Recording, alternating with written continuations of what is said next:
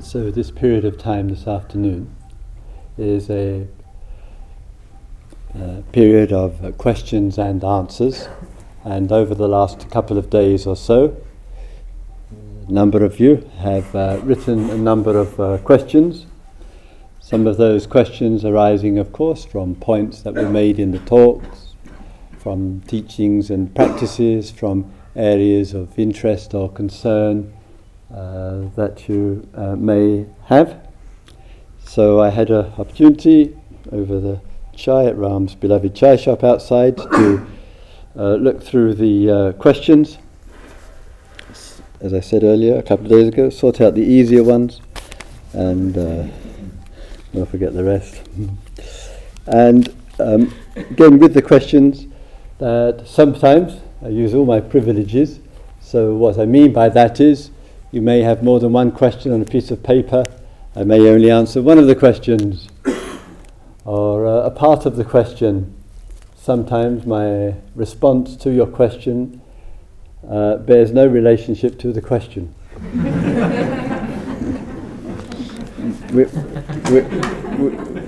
It's just that I have something else I want to talk about. All right.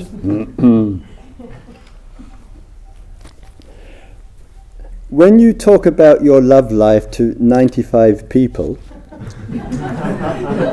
is it purely living life fully, letting life live you, intimacy with the flow in total mindfulness, or a momentous lack of awareness?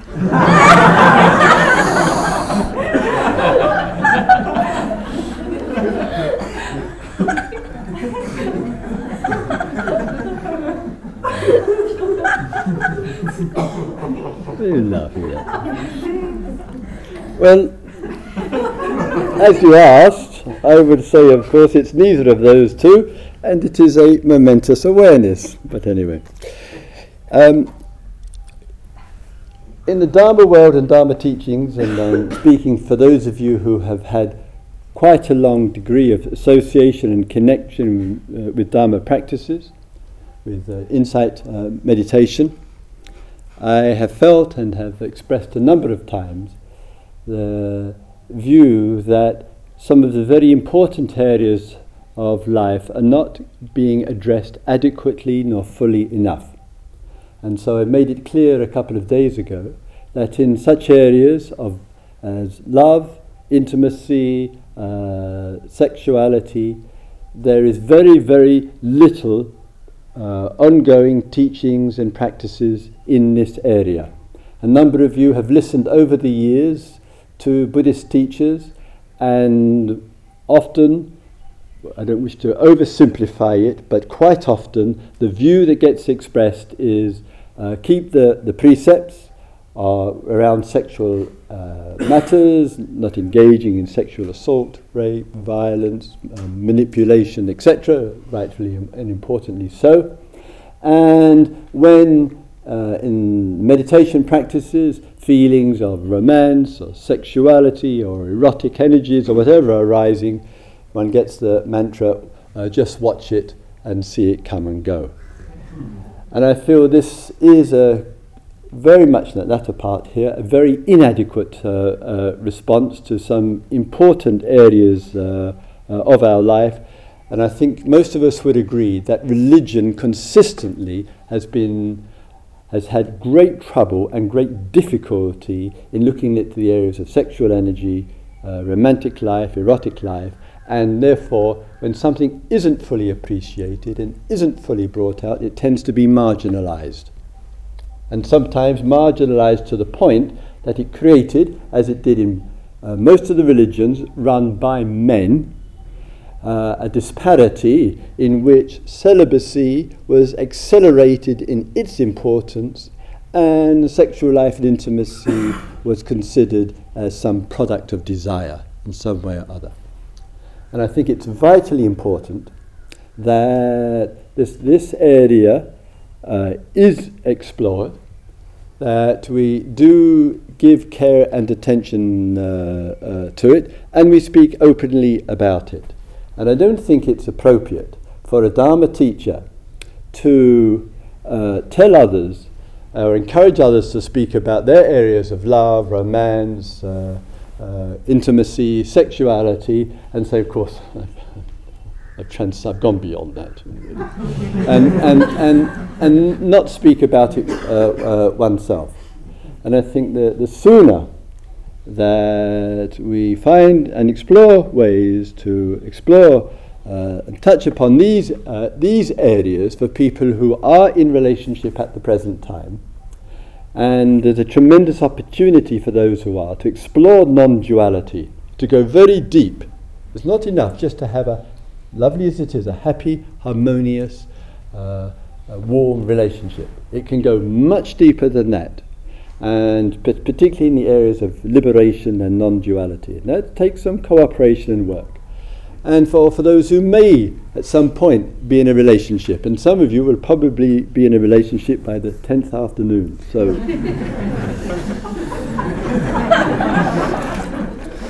whether you know it or not. All right.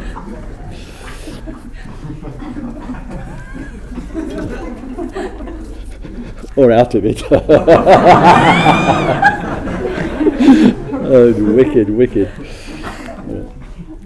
Just to break these old dualisms down of celibacy versus sexuality, etc. We explore, look at that, but with care and love and respect and sensitivity, not with permissiveness and all this gross activity that goes on, ends up in pornography and all of that.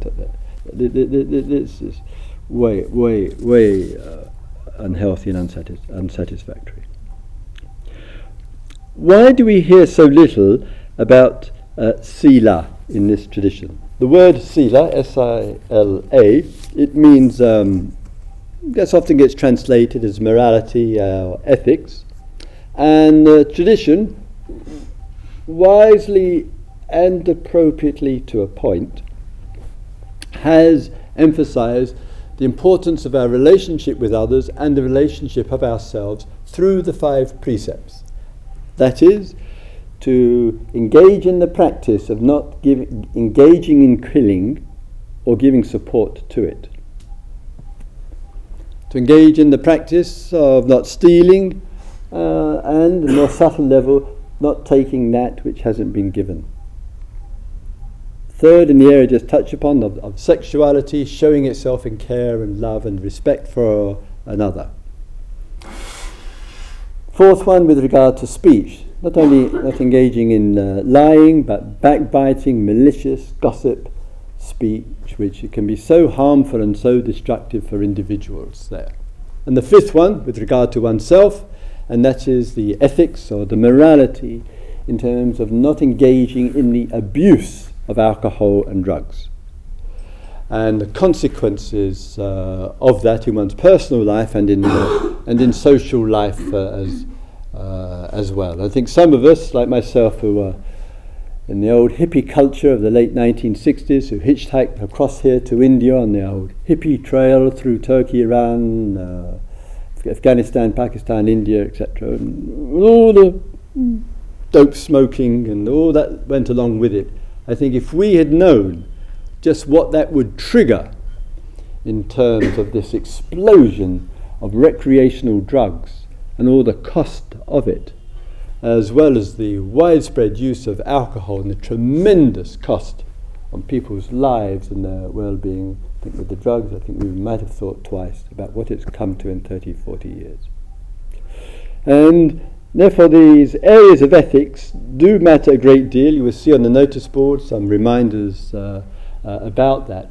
My concern would be, as with other areas of life, and I've written about this, is how easy it is. A person can say, oh, I keep the sila, I keep the 5 precepts, I keep the ethics. But they're just a small box of ethics. There are many other ethics that matter a great deal, which are not actually in that kind of frame. There's the ethic of commitment to truth. There's the ethic of living a lifestyle which is sustainable. There's the ethic in terms of our care and relationship to everything that we use and making things last. There's the ethic of love there. All of these are very deep and profound ethics of life. And when the Buddhists say, oh, I'm ethical, I keep the ethics, I keep the morality, I keep the sila. Actually saying, well, I'm observing these 5 areas. And they end up as rules. And then, as we heard with the poem yesterday evening, the judge, the police officer comes in and starts using, as happens in religious traditions, using guidelines. It becomes morality, it becomes commandment, it becomes vows, it becomes something which must be accepted, and then it's used as a weapon to judge people. Never intended like that, but that's easily what happens. So it takes an exploration of what is a major ethic of life, and how are we going to live that. And I think we've got to acknowledge the value of the 5 precepts, but also explore much more deeply than just that. There are deep ethics of life which need our deep concern and exploration.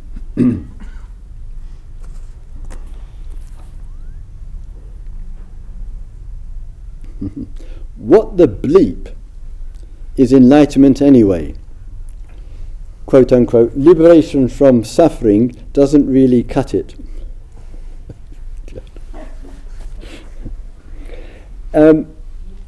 Little background to this. What the bleep is, a very polite saying, is what the FU is. For those of you who need a translation into a language which you can understand.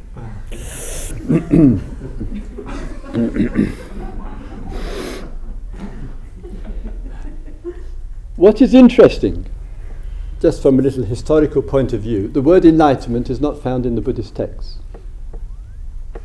Not a Buddhist word. What happened was that a couple of 100 years ago, when the scholars came, I may have mentioned this a few days ago too, after the period started of what is now called in the West, rather bizarrely, the Age of Enlightenment. And it was a period, and still represents a period of time, of post-belief in God, who dispenses reward and punishment. And this was the view that was held throughout the entire Middle Ages. And then in the age of science and reason came in, and a different worldview was established at the expense of the belief in God who dispenses reward and punishment. That changed things. So when the scholars came to study the Buddhist languages, they spoke of Buddha's enlightenment, and most of us, including moi, use the word use the word enlightenment there. And the tree, bless it, over there, 5 minutes walk away from us, that the event under the tree gives credence to it. And rather unfortunately, I would say in the tradition, not only Buddhist tradition, but farther afield, the view is something momentous with great gravitas must happen to me, so that therefore I shift from an unenlightened state into an enlightened one. And with the account of Siddhartha Gautama's own description and the momentous movement of history, that even those who never know any practice have heard of the Buddha's enlightenment, something happened under the tree which had a major impact in the course of human history, blah blah. That itself is not something for us to be concerned with. What is enlightenment? So the person asking the question says, oh, liberation from suffering doesn't cut it. It's easy to say when one isn't suffering. Oh, it's so easy, isn't it? But when one is miserable, depressed, unhappy, jealous, envious, weeping, sorrow, grief, despair, depression, confused, angry, burning up inside, then liberation from it, the wish for it to finish and be over with, can be pretty strong in a human being. when we're outside of the scope, intellectually, we are able to say, oh, it doesn't cut it. But men and women were in a period of overwhelmed with problems and stress and difficulties. In those moments, we want to be free of it. Partly. Second, as I was just speaking to someone earlier today, Dharma teachings, and the beautiful aspect of it, is trying to encourage us to discover what is true for us, to find that out. And the promise, we might say, is that if we really discover what is true and stays steady with the truth, there is something extraordinarily fulfilling about it, in which no other human activity of body, speech and mind can be so fulfilling. And so I think sometimes you and I know we can be very fulfilling in one activity, or fulfilling for a period in another activity. Sometimes it's very fulfilling, then it's not fulfilling, and then it's a disaster, whatever it might be. The mood of the relation. I'm not just talking about relationships. It could be being in India. It could be traveling. It could be meditating. It could be study. It could be... So the feeling and the mood of what is fulfilling changes. But not with truth. Not with the nature of things. Something extraordinarily fulfilling about its discovery, about its uncovering. In a way that whatever you and I do with our hopefully good life of body, speech and mind is not so important as this kind of discovery which is fulfilling. Completely fulfilling. And it would seem to some of us that it's genuinely worthwhile taking an interest in that. And as the Buddha said rather wisely and appropriately, never settle for anything less than the best. And the best is to wake up, to be with the truth of things, and to realize just how fulfilling it is.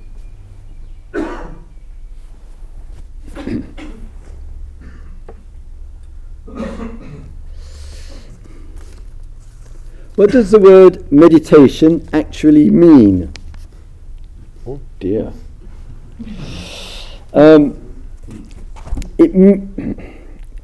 Its meaning may vary considerably from tradition to tradition, person to person. In this room, with this teaching and practice, it has 2 or 3 primary meanings. One meaning is to be mindful in the present moment. That's what it means. So each moment, you and I are connected with the present moment, and we're not expecting nor demanding anything from it. We're just with it for itself. Just with it to be with the breath. Just with it to be with the sensation of the foot with the earth, whatever. Each moment we are connected with each moment of mindfulness, we're connected with the moment, is a moment of meditation. And what we are endeavouring to do is to establish, for our welfare and benefit, in a way, many moments of meditation throughout the day. That includes being here in the hall, walking, standing. It includes going to the toilet, eating the food, washing the clothes, morning, noon and night, to really sense our connection with the day, with the moment, and possibly discover and realize something extraordinarily fulfilling about it. Because there's no demands on life. And when there are no demands on life, there's an opportunity to realize something extraordinarily fulfilling. Extraordinarily fulfilling. And therefore one expression of what meditation is moment to moment. Another expression of it is the ability to be aware and to really notice clearly what's going on with the moment. How do we experience the moment now? What's the sense that's taking place? What's the posture? What's the level of awareness and listening? What's the receptivity? So it's a meditation upon what's revealing itself. We meditate on what's revealing itself, both outwardly and inwardly. For some, we had an example with the inquiry last night, it's not unusual. Anything can become a bit mechanical and habitual, including the process of meditation. So the teachings have stated to us regularly the importance of the reminder for some questioning. What matters? Why is the here and now important? What's worth really seeing clearly? How does love show itself in standing meditation? What is there to be let go of today? Is there anything that I really need to understand? Is there investment in the ideas of the ego? What is there to be seen through? What is the freedom when the body is in pain? So these kind of questions, and thousands of others, help to keep that passion and that aliveness and interest there. Why? Because it's our life. That's why. It's one's life. And who knows what may emerge out of it? Who knows?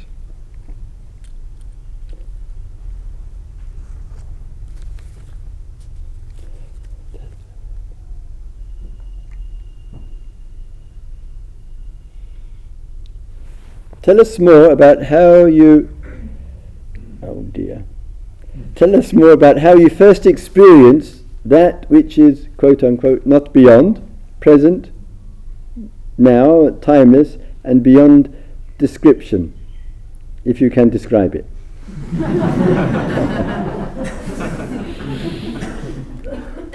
No. It reflects a little bit back to the earlier point. For some, not for myself, but for some, including Siddhartha, there was clearly a significant changing point. And some of you may have felt, known, realized, experienced that. A particular time and place, wherever it might be. It could be in the nature, it could be on a bus, it could be in the meditation hall, it could be in a communication, it could be in an inquiry, it could be listening to a satsang, whatever it might be.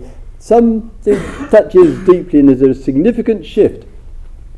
And the indicator of that shift, where some truth or realization or some essential discovery takes place, the proof of it is, it stays. It has a staying power, because truth has a staying power to it. And sometimes on retreats, people will come and say, "Oh, Christopher, I had this incredible experience, an extraordinary thing." And it's beautiful to listen to, and important that there is depth of heart opening and awakening and realizations taking place. That they're not something that used to take place. They still take place, and they take place in this hall here. The potency of it, the metal of it, is simply that the timeless, its discovery, is revealed in time. So in other words, if a person can say, "I had a very profound, very important experience that really opened up my life," or whatever, and then the person can say, 1 year later, still speak with the same passion, the same authority of that experience, there's a pretty good sign, well, something deep took place. Some people have wonderful experiences on retreat, by the time they get to the nearest chai shop, they've completely forgotten it, or they're telling everybody about it, and when people have got so bored, then they forget it. It had no depth to it. It just felt like it was really important. And sometimes, with other experiences, there is no feeling, this is important now, there is no feeling which goes with it. One cannot say, plenty of examples in exploration of life, that cannot say there is a time nor a place when something profound happened to me in which I made a transition from being caught in the three fields of time, called past, present and future, to something timeless and indestructible. One cannot record any single moment, any single event, like the tree or whatever. And sometimes there's just a kind of natural flowering of understanding that goes on and on in an extraordinariness. All this is human life in its gradual flowering, shall we say, and with its sudden and significant one. Some it's clearly known and some not known, but it is known now.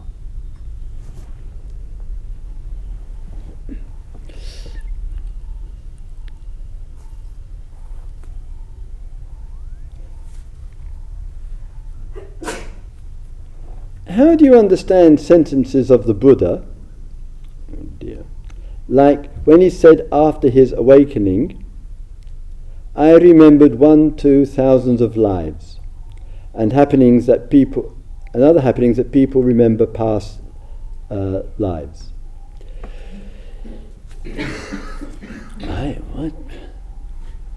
What one is told from the text, the good man sat under the tree. He went through 3 stages, primarily under the tree.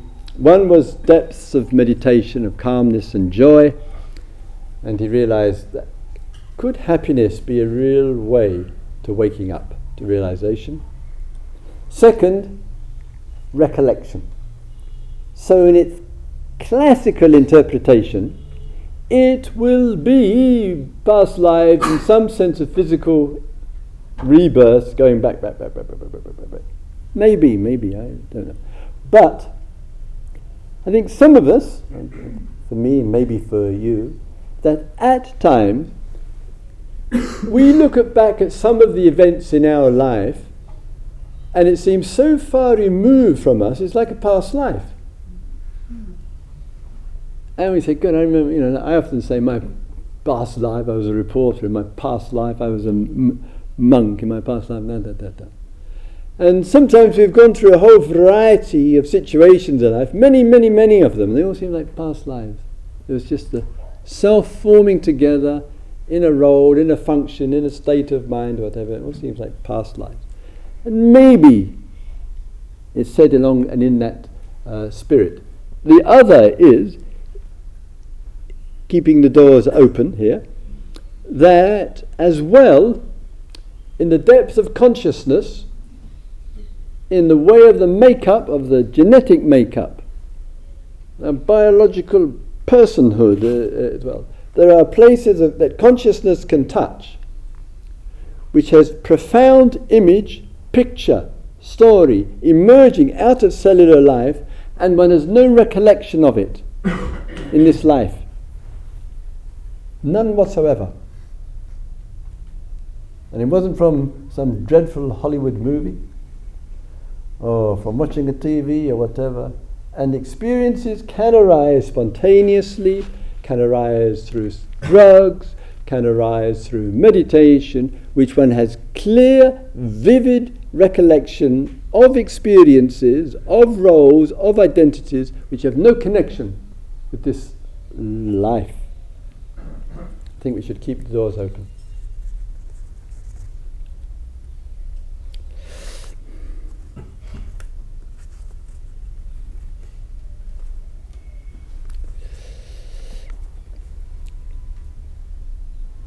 Is it normal to have pain in the chest when meditating, especially when concentrating on breathing? One person referred to this in a small group today. everything in the meditation hall is common. That there's nothing unique. I've never heard anything unique in the meditation hall. And sometimes when we are sitting, and we get more subtle and more deeper in touch with ourselves, and more present and refined, it can happen quite easily. For some in the chest area, there's some pain in the chest. Yeah, quite common phenomena. And when I was in the monastery of Wat China, and with Sudinan, who was sitting there, Ajahn Tamadro gave us a great deal of encouragement to experience this whole area. Mano Sampassaja Vedana, right? Yeah. The feeling, it means the feeling arising from the contact of the mind. We make contact with the feeling. Sometimes, when some painful feeling is arising there, say in this case in the chest area, it may be indicating that in the heart, not the physical heart, but in the heart, there is something calling for attention. There's some pain in the heart, pain in the feeling.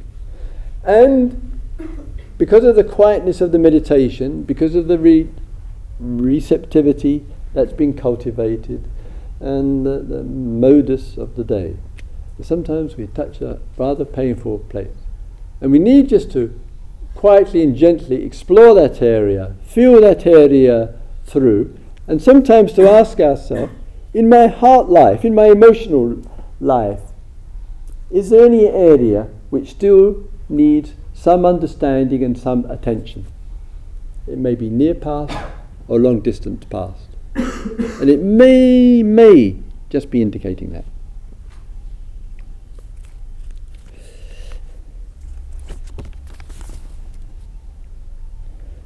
So, who is she? What is her name? Is there any? No, India. Any light? What's to do then? Thanks, Dharma. Right. Yes. Oh, right, God, lights everywhere, marvellous. Enlightenment, you're right. So, who is she, what is her name, and how old is she?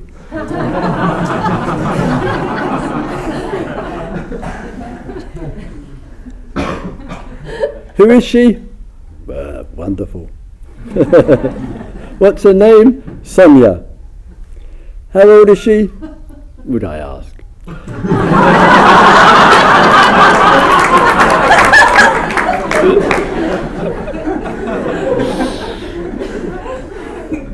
Mid-30s. And the best question of all, could Jaya please do some prayers and mantras for me?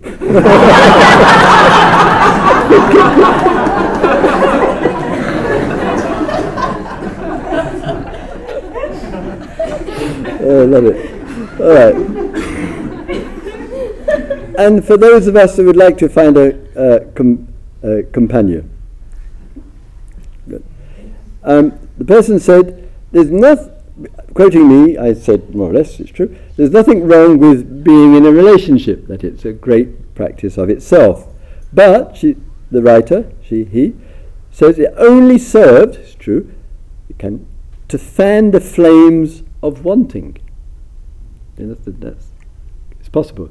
So, speaking on the one side about the value of being out of relationship and being independent and exploring life, and then on the other side speaking about the value of exploration in a relationship, and some, as this person said, can listen to this and then just it fan the flames of wanting, and then poor Jaya's got to do more pujas there. But then the person says, rather nice note, though I suppose what I said may have increased the number of available men and women on the retreat. So, people think, relationship's good. There's potential here. We don't have to go off and live in the cave. So, right. Well, together anyway. Very bad. All right.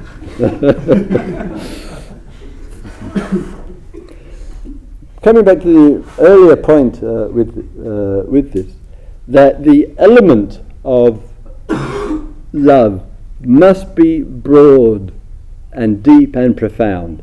If it's broad and deep and profound, it's non-dual. If it's non-dual, it's not a matter, to repeat, of either being in a relationship or not being in a relationship. There.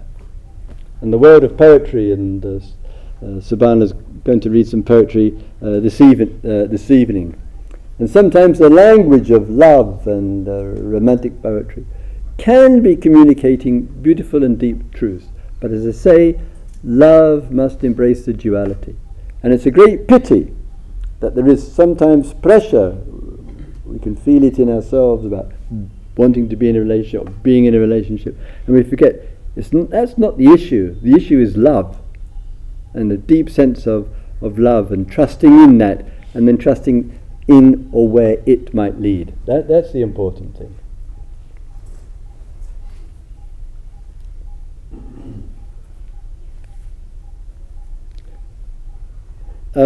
When someone says, a follow-up question, but related, could you please talk about romances, that is, the attraction, obsession, attachment that can develop towards another retreatant?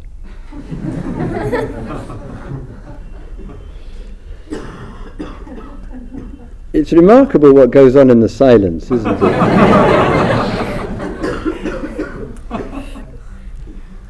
And how, so I think somebody else said, whatever, 95 people in the hall, etc. And how naturally and all too humanly enough, attention, how do you switch this one? Attention moves. And feelings of love accompany the attention. And there's the appreciation of another. It may be just through the eyes. That's all. One's not even in the small group with the person. One hasn't said a word, shared a word with the person. It's all revealing itself, the love and the interest and the attention running to the eyeballs. Nowhere else, no other opportunity. We hope.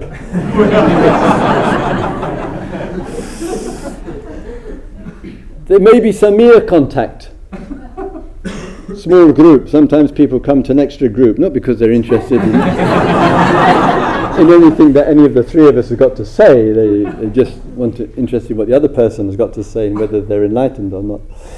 So sometimes eyes and ears come in. The appreciation of beauty through the eyes and ears, lovely and fine, and why not? Why not? But the important thing is, can we recognize, as the person said very well and clearly, can we recognize when it goes from appreciation for, interest in, acknowledgement of, heart's been touched with another, when it goes from that to attachment, being possessive, obsessing about, then ego is entered into it. Not through seeing beauty, not through the appreciation of another woman or another man, not through acknowledgement of her or his presence, not through the romantic feeling that arises and the interest. It is all natural human life. But the shift, sometimes it's gradual and sometimes it's rather quick, when one starts obsessing about this person. When one's constantly looking around for him or her, where he or she might be, where one's rushing to get into the feud queue right behind this person, etc. And it's been a few times over the years, as I've regularly mentioned, the person's had their plate and their spoon on their plate, and behind the person they've got some huge fantasy about etc. And they're so excited they can't keep the spoon on the plate.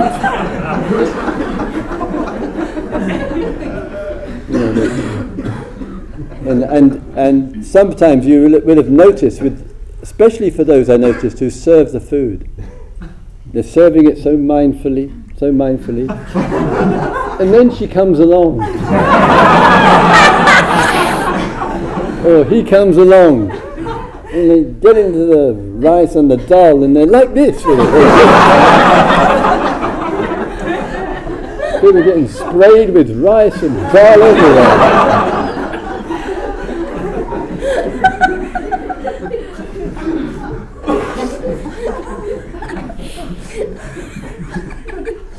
So if you observe it happening, you know the reason now. This person's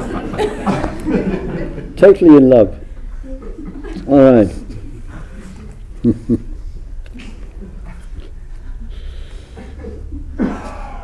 And of course, the two pairs of shoes being together. Classic. It's interpreted as a huge cosmic event.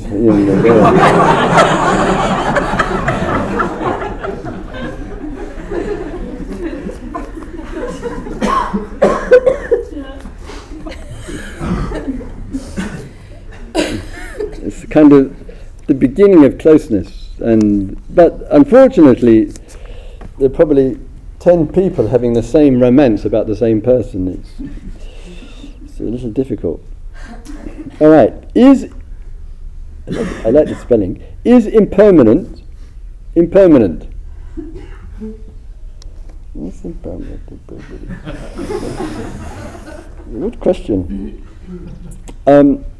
Yes, definitely. If impermanence is not impermanent, not easy to follow this. If impermanence is not impermanent, then impermanence is the absolute way things are. Absolutely the way things are. And easily we can have a view through our experiences, through our interpretation, through our knowledge of life. Oh, life is absolutely impermanent. And we can go back, as the good scientists do, X number of billions of years, go back to evolutionary biology and all the adaptation of the species to the environment. In these days, lack of adaptation, I would say. All of this is a kind of indicator. We look at our feelings, our thoughts, our life, our body. Impermanent. Yeah. For something to be impermanent, it requires a perception. And in the perception it requires, the perception has the view. Something is arising. Something, for whatever length of time, the flicker of the candle flame in and out, or a global system. Something is staying and something is passing. This is impermanent. Something is arising, something is staying, and something is passing. And to everyday intention and everyday eyes, the eyes and the experience and the thought do keep confirming impermanence. So naturally one could draw the viewpoint, this impermanence is continuous. However, what if we look in a fresh way totally? We might could say, the past, whether it's eons back, or just the last word Christopher said, is past. It's finished. The past, doesn't have any more arising or passing, and therefore not having any more arising nor passing, because it's finished, gone. Past cannot re-arise. Finished. The future, it also, even the next split moment, doesn't know any arising or staying or passing. How could it? Nowhere to be found, this mythological future, even a split second. Now what? If I'm going to have arising, staying and passing, I have to have time. I have to have. If I say, oh, in this moment something's arising and passing, why? Because this moment went to the next moment. But there ain't no next moment. And there ain't no past moment. If there is, show it to me. Where is it? Show me the past moment. Anybody? Show me the next moment. Anybody? What happened to impermanence? If you can't show me the past and you can't show me the future, what happened to it? Oh, impermanence is impermanent. It's a funny old world. It could leave one with the impression, there is only the now. It's been said in Mother India enough times. It's nonsense. The eternal now, no truth in it. Once I lean and pick out this moment, then I pick out you and me, us, this moment. Once I picked out this moment, then I assume there was a past moment and a future moment. Once I pick out, call it this moment, this now, this here and now, once I select, then I have an assumption, oh, there is yesterday's last moment and the next moment. If the now was eternal, God, do you know what that means? We're in this room forever. For some of us, 10 days is long enough. To be in some eternal now, no, thank you. All right. Truth is steady. Authentic nature of things is steady. Truth doesn't come and go. The nature of things doesn't come and go. It's good today, tomorrow, and yesterday. Right, couple more. How am I doing? Oh, not bad. I find your ideas and Osho's ideas are similar. How do you feel about that, Nadamo? I wasn't here. You weren't here, you didn't write it. All right. He's an old Osho walla. Right. Years and years, and many years, must be 30 years ago now, I had 2 meetings with Osho, who in his past life was called Bhagawan Rajneesh, and in the previous life he was called Acharya Rajneesh. When I first came to India in '67, he had a little flat in Bombay. I remember people going down there in '67 to see him. And at that time, in the mid-1970s in Pune, Osho had, or Bhagawan Rajneesh as he was then, had started up a whole network of workshops and practices, etc., etc. And it would start off with dynamic meditations, and then one would do some, Tai Chis and yoga, etc. And then he said, which of course some of us appreciated, that once one's gone through those stages, then one was ready for Vipassana and Zen. So please, Subhana, right? And there was a tremendous amount of interest relative to, don't want to tread on your good toes here in the Dharma, but there was a tremendous amount of what might call sexual exploration going on. And I, coming to India annually, used to hear the stories direct from the sannyasins who would come on the retreats, etc.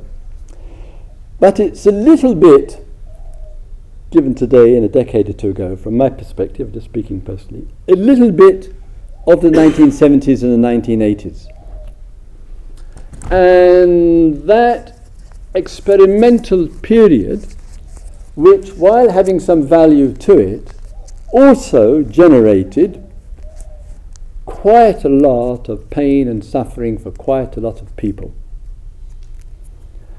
And quite often, from my listening in this hall, in one-to-ones, and in the West, and having many good sannyasi friends,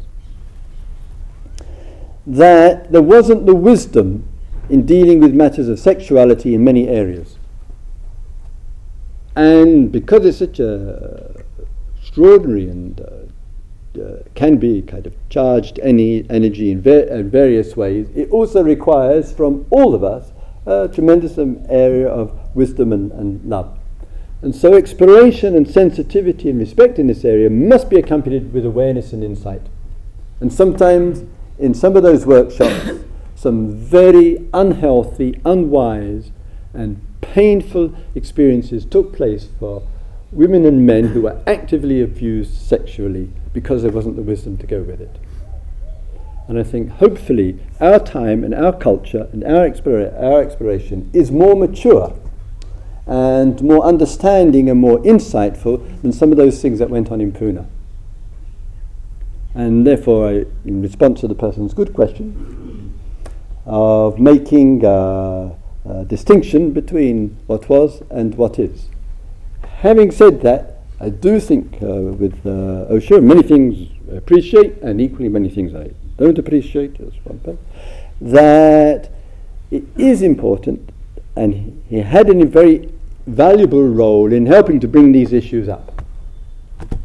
I do think there's been a problem, I've said it 2 or 3 times now, in these areas. I think we can explore this more wisely and creatively and with a deep spiritual sense about it. And I think that to me matters.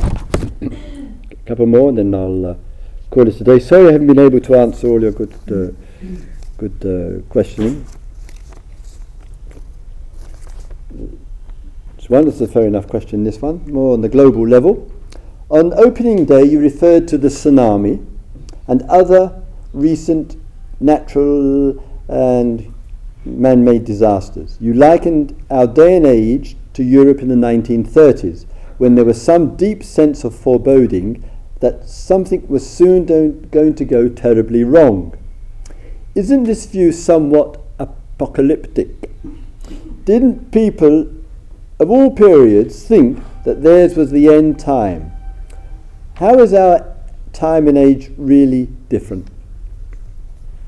It's quite true what the person says. There's been a regular feature of human beings to engage in a rather apocalyptic view. And I don't want to make claims with regard to the future because it's in the spirit very much of the unknown.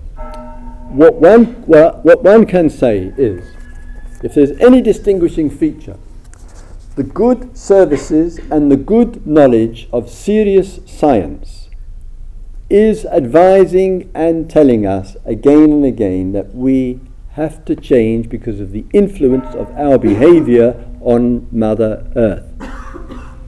And that the information is available, it has sound scientific research to it.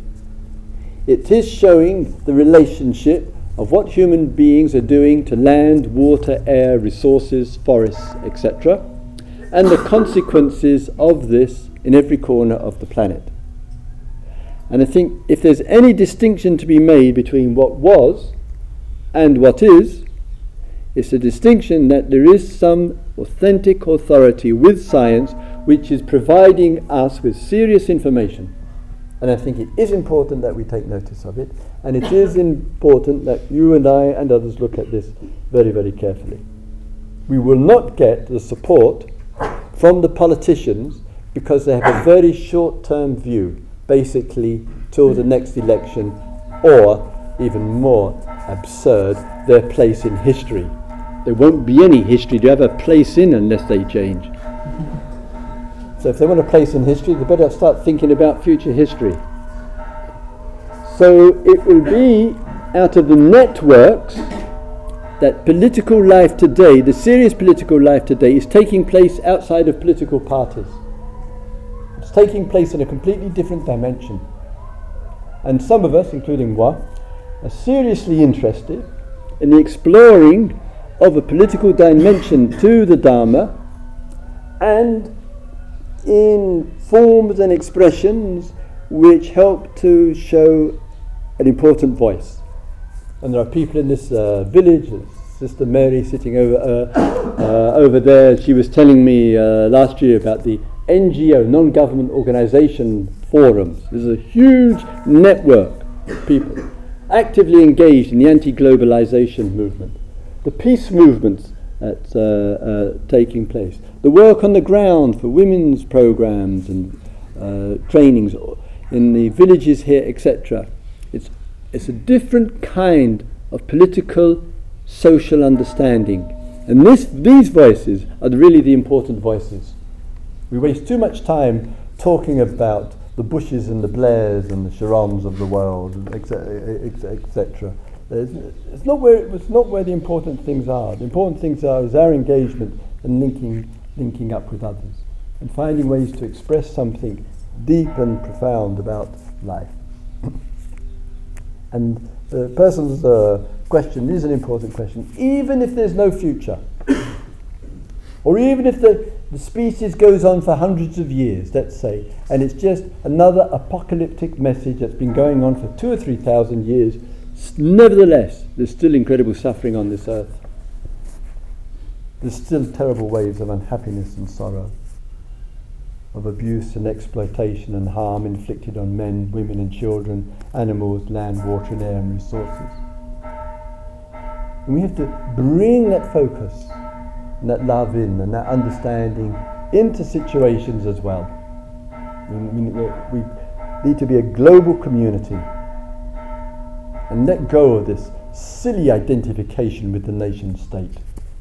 It's medieval, calling oneself English or American or Swedish or whatever, or Indian or whatever. It's a silly little label that some silly little people dreamed up centuries ago.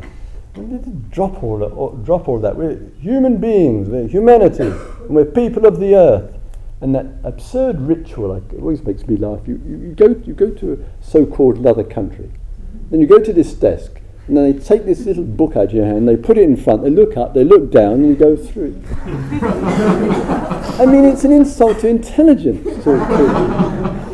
Why can't people just be free to roam the earth and not go through all of this us and them situations? It's absurd how we've got it, and we need to move, change, and find ways with each other and with life to care for life and love it and support it. That's the important thing. That shows some waking up is taking place in us as the human species on this earth.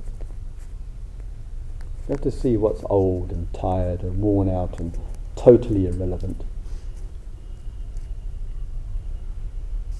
May all beings live with awareness. May all beings see into life. May all beings live an awakened life. Thank you, one and all, for lending an ear.